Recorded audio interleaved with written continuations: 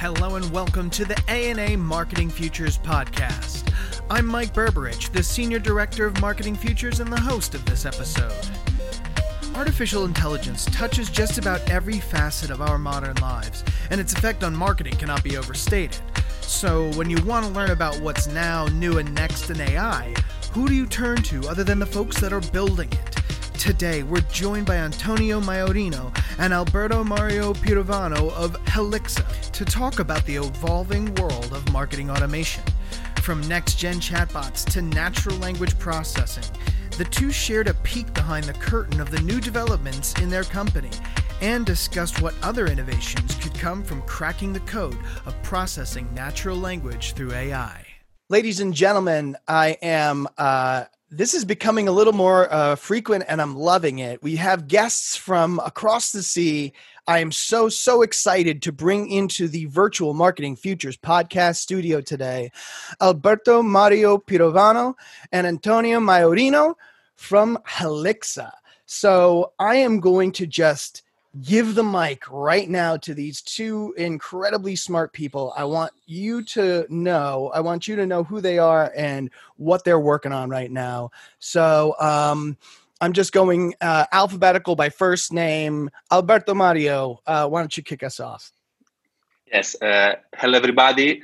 My name is Alberto Pirovano, and I am a machine learning engineer here at Helixa. And here I focus on researching and developing new algorithms. In particular, we explore hypotheses and we run experiments on these on our data sets.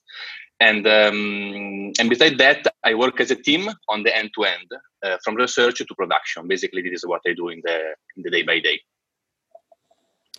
Very good. Antonia, tell us a little bit about yourself and what you do for Helixa.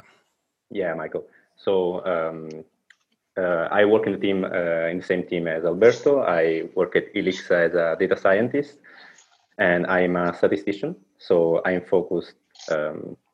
We kind of do a lot of things in Helixa, but I'm mostly focused on the part of statistical modeling and ensuring the statistical correctness of our data and of the outputs of our platform. All right. So before we begin to dive into the details, can you tell me a little bit about Helixa, the company, and kind of why it exists and what its mission is? So Helixa's main focus is to disrupt the market research business, I'd say. And that's because we work in a field that's been very static for a long time. Everything's been conducted via field surveys, things that take months to complete normally. And what our mission is basically to reduce the time to market for our customers to get their insights. So to get the information they want from a target audience they're interested in. This is game changing because it allows to take decisions much more quickly, and also by including several different data sources such as social media, official census data, classical market research data, we get a much richer and correct picture of the reality of the world. So I'm just going to jump right in because we've got a lot to cover, and I just want you to be able to share your experiences and your POV, as much of that with our audience as possible. So Alberto Mario, if you don't mind, I'd love to start with one of Helixa's focuses, which is currently natural language processing. Now, this is a notoriously tricky AI capability to quote unquote get right. So what are the primary challenges with that, and how has Helixa addressed them or is looking to address them? Yes, that's correct. Basically, natural language processing is not easy because there are many factors that make this process very hard. Millions of people use a certain language every day, but everyone uses it in a slightly different way. On top of that, languages are changing every day with new words, new rules, and etc. In fact, a natural language can have hundreds of thousands of different words, and a lot of words are created on the fly, and this makes the task very, very complex. Languages are also used in a very messy way. So I'm pretty sure I've made at least 5 errors since the beginning of this conversation. And the correct usage of language requires education, experience, and not all people have these skills. Lastly, every language is unique. So we can have English in which we have words, sentences, and paragraphs.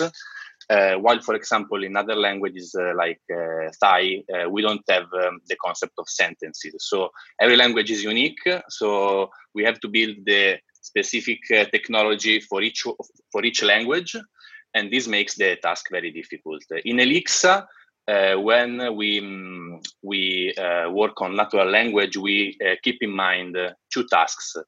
The first is that we always have in mind that we have to manage across language data.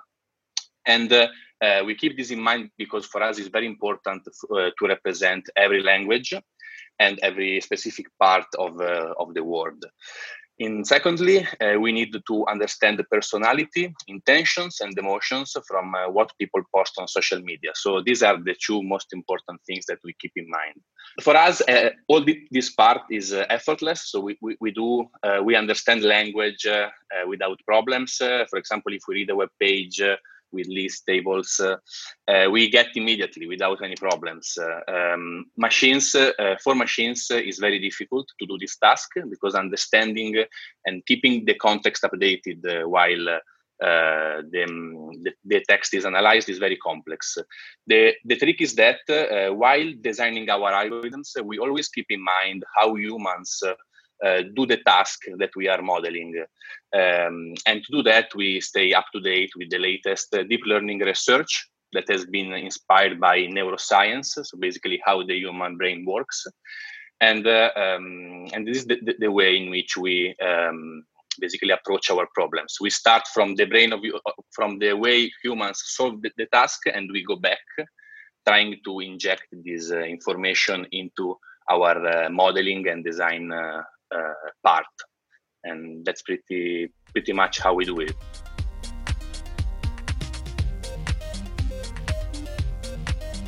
So is there a sense that unlocking the key to natural language processing might serve as a domino effect that could enable other AI capabilities? Or are you finding that distilling human languages is kind of a task unto itself and a very singular AI capability? That's correct. So I think that natural language processing is the base for many other AI capabilities that can be built on top of it. We can have traditional ones and very edge ones. For example, natural language processing makes it possible for humans to talk to machines. It's the branch of AI that enables computer to understand, interpret, and manipulate human language. So basically, language is the bridge between humans and machines. In this setting, we can think at many AI capabilities that can be unlocked by basically NLP improvements. Examples can be intelligent routing in content delivery networks. For example, we can also think about RPA, that is a robot process automation. That means automating tasks that are rule-based and that are typical of a traditional business. For example, we can think about banks that have this kind of analysis of documents, or maybe healthcare, in which we want to analyze the diagnosis. So basically, we want to interact with a computer and help the computer to do exactly the job that we want to perform. Here at Helixa, we are thinking into defining queries with natural language instead of manually specifying the variables involved in the query. It's like saying, I want all the football teams in Italy. Instead of selecting by hand Juventus, Milan, Roma, you say, give me all the football teams, and the engine will give you all the football teams dynamically, basically. Talking about traditional businesses, one of the most valuable AI capabilities unlocked by NLP is, as I said, robot process automation. This refers to automating repetitive rule-based businesses involving data processing or routing. This task reduces the cost and increases the profitability for enterprises. for enterprises by freeing workers to focus on the higher value work. So basically, workers doing repetitive jobs will be freed on this, and they will be dedicated to most valuable things. And companies are using these RPA tools to configure automation script that can be often referred as robots. So these, in my opinion, are the most important AI capabilities that today can help the society, both from an industrial point of view or maybe from a point of view of a company that handles data. That's incredible. So this really does have the potential to be a major key that unlocks almost like a new generation of AI, almost in a way. So exciting. And so from kind of thinking about what can be and what's on the horizon, let's bring it back to a very, very familiar piece of AI technology, the chatbot. Now we've seen this at A&A Marketing Future deployed by brands for a wide range of reasons. So, your chatbot can be answering the low-hanging fruit questions on your website, and it just frees up your customer service and gets information that's your FAQ. You can bring it to life. We've also seen a resort in Las Vegas create a chatbot with its own personality that serves as a tour guide and actually had a concrete result on restaurants that were a little more out of the way because the chatbot would literally guide them to the front door. So we see a lot of possibilities with this, but I would love to know what you and what the team at Helixa see as the future of the chatbot. What are the possibilities of this pretty malleable piece of technology? So let's start by the reasons why chatbots will have a rise in the next years, in my opinion. First of all, everyone is adopting them because consumers are becoming more comfortable using chatbots to discuss their issues. The second reason can be that there is a shortage of domain experts, so people have to come up with a way to automate also this task. And another reason is that more deployment of chatbots to manage customer experience are coming up. So also an increased sophistication of conversational AI platforms are leading to a greater percentage of inquiries being completed entirely via chatbots. So chatbots can be trusted, let's say, nowadays. And these technologies can enable banks and financial institutions to reduce costs with a significant improvement in customer satisfaction. They are establishing a two-way communication with the user, and in many cases they are replaces traditional channels like phone, email, or text. So customer basically can ask question and receive an answer about their issues in a conversational manner, and this is also better for them and more appealing. We can think about two applications that are healthcare and, as I said, banks, insurance, and financial institutions. Talking about healthcare, the growing use of chatbots is expected to free up the medical staff time and save countries' healthcare system around 3.7 billion by 2023. And this is crazy. If you think about it, it means that a business is moving in this direction, and everyone is investing in this technology. Yeah, that's a wildly big number for what we've said is a pretty. I don't want to devalue the chatbot, but as far as AI applications, it's a pretty fundamental, rudimentary thing. But it can, the opportunity to save 3.6 billion? Yeah.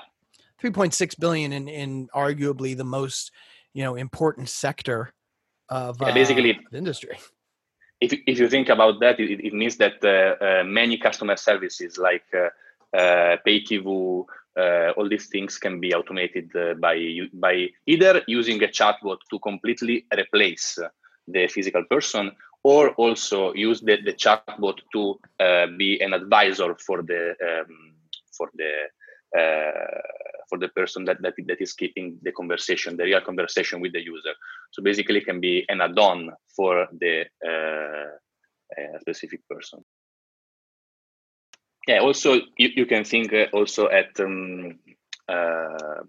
automating interactions and actions that are triggered by chatbots. So, for example, you have a conversation with the customer service, and then you want to trigger a transaction to a specific entity. This can be also automated with, as I said, a chatbot, a flow, starts from the conversation and arrives to the final decision.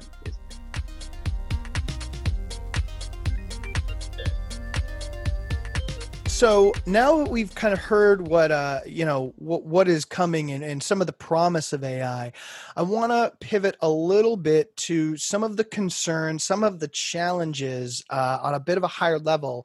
So Antonio, I'm going to throw this one to you. So as artificial intelligence continues to permeate every part of our lives, as we've just been talking about in great detail, we're seeing problems with the bias and inequity being baked into AI systems. So what are some of the foundational reasons we're seeing this? So, Michael, I'd say that I would take a step back here and first of all try to explain what an AI system really is, how it really works, what makes it so special. By oversimplifying a little bit, we can say that an AI system is just a statistical system. This statistical system tries to learn or synthesize knowledge from a set of data, which is a possibly very large set of data, with the hope that this synthesis, which is also called normally a training or learning process in a technical jargon, makes the model able to generalize to new and previously unseen data points. This capability is actually what makes AI really great and really useful in practice. So having said so, we can see that the main components of an AI system are really two, which are the algorithm and the data that's used to train it. Typically, we've seen, especially in the recent years, the algorithm take the stage. With the rise of deep learnings, we always hear about a lot of hype discussions about this new very cool model, this new algorithm. But what we have to consider is that data is just as important, because in the end, a machine learning model can only be as good and unbiased as is the data that's used to train it. So to answer your question, bias being baked into AI systems is surely a problem and can surely come from the model or the errors that can be, injected involuntarily by the developers on the modeling level. But when developing an AI system, I would say that one must also carefully analyze the data that's being used. To train it, because that's a very sneaky and it's probably also the biggest source of bias in algorithms, especially for deep learning, because the deep learning models they pass over data over and over again. That's their point, and they squeeze all the knowledge they can find in the data, and this means that if the data is biased, then these algorithms would be particularly affected. Yeah, I can just picture a deep learning system being given a confirmation bias data thing. It will just get more like, its job is to get better at whatever you assign it to. So yeah, if you're giving it a biased piece of data or a biased body of data at the very beginning, it will just keep listing further and further toward that end. Yeah, exactly. In the end, with deep learning or what we call supervised learning in general, is you try to teach something to a machine. And what you do as a, let's say, human labeler, human supervisor, is give the algorithm some ground truth. And that's the only thing that algorithms can do, treat the data as true. Do you feel that the kind of, I don't want to say mainstream approach, but your conventional approach to creating algorithms, do you think on a technology standpoint that we're in a good place and that it's really about representation in data and maybe even representation in coders? Or do you think that there are things with the algorithm that still, or, with the nature of an algorithm that still need to be figured out to get more close to a truly human AI system? I think that we are not even close to a truly human AI system. to truly human AI systems. Our methods, the ones that arose in the past years, are becoming very popular because they are solving tasks that were previously unthinkable to be solved by humans. But they are very, very specific tasks, and they are, they typically excel in tasks that human would excel anyway. Tasks that are that do not require reasoning, that do not require comparing different pieces of information on a very complex level. So I'd say that our even if the models are called deep learning models, their knowledge is not very deep. It's just that it's a term that invokes more the structure of the model. In order to have a truly intelligent AI system, there is a lot of research that's actively going on there. But even the major institutions are not there yet, because there are a whole lot of things that make us human very peculiar, very particular. Of course, it's not just you can take a bunch of data, give it to an algorithm, and expect it to think like a human. So there is the knowledge about the world, some things that you learn as you grow, experiences, emotions. These things, also, as Alberto was saying, are especially true for NLP. And it's a very complex challenge, and it will take still a long time. Yeah, I was about to say that, that kind of ties back to our earlier conversation. Yeah, if the human language is hard to nail down, the human thought process, I feel like we're still a few generations off from that.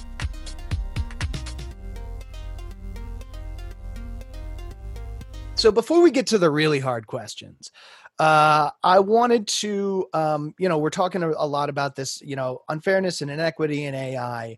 Antonio and Alberto, Mario, if you want to jump in on this as well, I'd love to hear your thoughts just in general on diversity and inclusion. Okay, so this is a very, very important topic. And personally, I strongly believe that having a diverse and inclusive community is not a nice to have. It's a paramount priority. This should be true for any community, really. But when it comes to the AI community, it's even more true because it's founded on a much deeper level. I mean, it has practical implications on a day-to-day basis, also on operational tasks. For example, think about the process that I was mentioning before, which is the very core of machine learning, like annotation of data or the evaluation of an algorithm's output. Imagine you have a lab with blatant lack of diversity. So in this case, you could have some severe consequences because people working on these tasks might not even think of a possible bias or a possible ethical problem with the algorithm. It could produce severely flawed or skewed algorithms. And this also happens. This happens in practice many times. For example, a couple of months ago, I read about a paper accepted at a major computer vision conference, and its purpose was to upscale images. Upscaling means, like, in sci-fi movies, when they take a small frame of an image and they make the face of the criminal pop up very clearly. Yeah, it's like an enhancement algorithm, and they have a super zoom features basically. And there was a Twitter discussion that took the AI world by storm because somebody tried to give this algorithm a blurred version of Barack Obama as an input, and it would reconstruct a white man. This is crazy because, of course, the algorithm was never trained to understand race, to understand gender, any concept. But in this case, the problem was probably, we don't know for sure, or at least I have never dig deep enough on that to say for sure, but probably it's linked to the fact that the data used to train it had a much bigger portion of white people with respect to other races or ethnicities. So the algorithm just squeezed that information. And this just to show one example of a lack of diversity might have an impact. Not saying that this particular paper had this problem, but it's something that can happen. Yeah, and unconsciously it can happen. I was talking to somebody the other day about if you just asked a white American male to be like, oh, name a few geniuses. Oh yeah, Newton, Einstein, and you're just absolutely, cutting off in the obvious, in the common sense, in the, oh yeah, obviously these are some great examples. You're cutting off 95% of, the human experience for what's easy, for, what's quick and what's done. And yeah, so I think that is a great way of tying in this AI conversation to diversity and inclusion, which I absolutely agree with you is just a paramount priority for brands looking to stick around, honestly, in any vertical. Yeah. Also, just keeping on that line, think about the polarization in the AI research community. I mean, what you said is perfect, is spot on, because we know that the AI research world is not equally distributed globally. So there are some superpowers, which are namely the US, and also China is catching up rapidly. But there is a whole lot of countries and a whole lot of communities which don't have as much of a say as the AI superpowers, we can say. And so I think that more inclusive environment would benefit everybody, really. Here. So, gentlemen, first, thank you so much. You made me smarter. You made the audience smarter. This has just been a lot of fun so far. So it kind of pains me that I have to come with the really hard-hitting questions now. We asked this of all of our guests, no mercy, and I'm going to need answers for both of you. You've done just a great job tag teaming, but now I'm going to really need both answers from both of you. Alberto, Mario, Antonio, what is your favorite album of all time and why? I don't know how to answer that. That's too difficult. No, I mean... Correctly is how you should answer. Too many. Yeah, that's a very tough one indeed. Well, personally, I would say... This is hard-hitting journalism. I'm sorry, but I pull no punches. Yeah, if I really had to answer that, I would say that being a huge rock music fan, I mean, one of the albums that characterized my listening experience as a young listener is a big classic, being The Dark Side of the Moon by Pink Floyd. I don't think that I need to explain a reason why for me it's a great album. No, it speaks by itself. Oh, absolutely. Yeah, that is something you can get lost in. Yeah. Alberto, Mario, favorite album of all time and why? I have to say that I'm not really a great fan of music, but clearly Red Hot Chili Peppers and Californication for me is one of the best, because clearly speaks about California and America and the American dream. So I really like California because I've been in San Francisco and that was one of the greatest time of my life. So for sure, Californication is my choice. Oh, sounds like a music fan's answer to me, but so that's great. So then I will expand this a little bit. So I'm gonna give you the option. What are you listening to now, like song or artist, or podcast or book? What are you stimulating your brains with now, and why? Why are you enjoying it?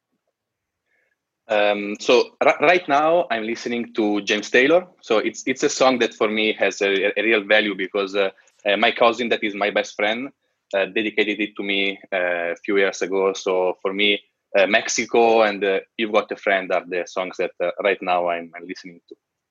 And I'm reading L'Ombra del Vento. It is a book of Zafón. It is a Spanish guy talking about Barcelona, and talking about this library of books, and I suggest the book because it's really cool. I don't know how to say it in English, but that's fantastic. And yeah, James Taylor, you could list. That's not a bad option any day of the week, any time of the day. Yeah, clearly he won also a Grammy for the best song of 1971. I'm reading now. Yeah, I love it. His songs are gonna be playing in my head for the rest of the day, and thank you for that. Antonio, what are you listening to? What are you reading? What's keeping those synapses firing when you're not busy plotting the future of AI? So, well, I have to say that recently I've been exploring quite different things, both in literature and music, for what I usually read or listen to. And that's because I've been listening to a lot of rock music for basically all my life. But in the past few years, I've come across electronic music, and especially I'm listening to a particular label, which is called Warp Records, and it's very peculiar because they are a group of artists. They represent a group of artists who are exploring a lot of new possibilities with synthesizers and just sound waves, things that are not easy to reach with traditional instruments. So that's something that was curious for me, and I'm enjoying that a lot. Regarding also literature, I've never been really a big sci-fi fan, but I'm currently reading Philip Dick books. Now I'm into The Man in the High Castle. So, well, I guess that's a pretty famous book. No need. I was going to say, if you're going to do sci-fi, you might as well pick one of the best. So, oh my God, I love Philip K. Dick. I love that whole just everything he's doing. Don't tell me how it ends. Still, I won't. You're going to enjoy it though. Antonio, Alberto, Mario, thank you so much for taking time out of your day to come to the Virtual Marketing Futures podcast studio and get us all hip on the future of AI. Hopefully we can do it again sometime. This was fun. Thanks a lot, guys. Yeah, thanks to you, Michael. We hope you enjoyed this episode of the ANA Marketing Futures podcast. Got an idea for an upcoming topic or guest? Shoot us a note at marketingfutures@ana.net. Make sure to subscribe to us wherever you listen to podcasts and leave us a review. We'd love to hear from you. And as always, if you want more innovation goodness, head on over to marketingfutures.ana.net.